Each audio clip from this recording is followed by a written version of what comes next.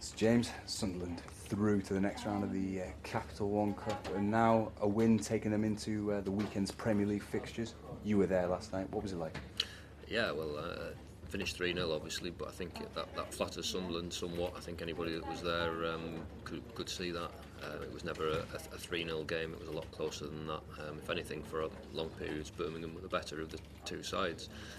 But Sunderland had a bit of a late burst, scored 3 goals in the last 13 minutes, and that's seen them through to the third round. Very much like this stage last season, when it was 4 late goals that took them past MK Dons to reach the third round. But they're in the third round now. They've drawn Stoke at home in the next round. That's not a bad draw. Obviously another Premier League team, so a lot depends on the strength of the side that the two managers decide to field.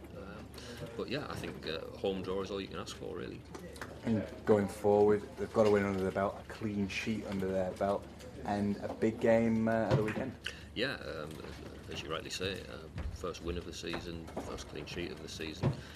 Two good things to have, to your credit as you go forward into that game against QPR at the weekend.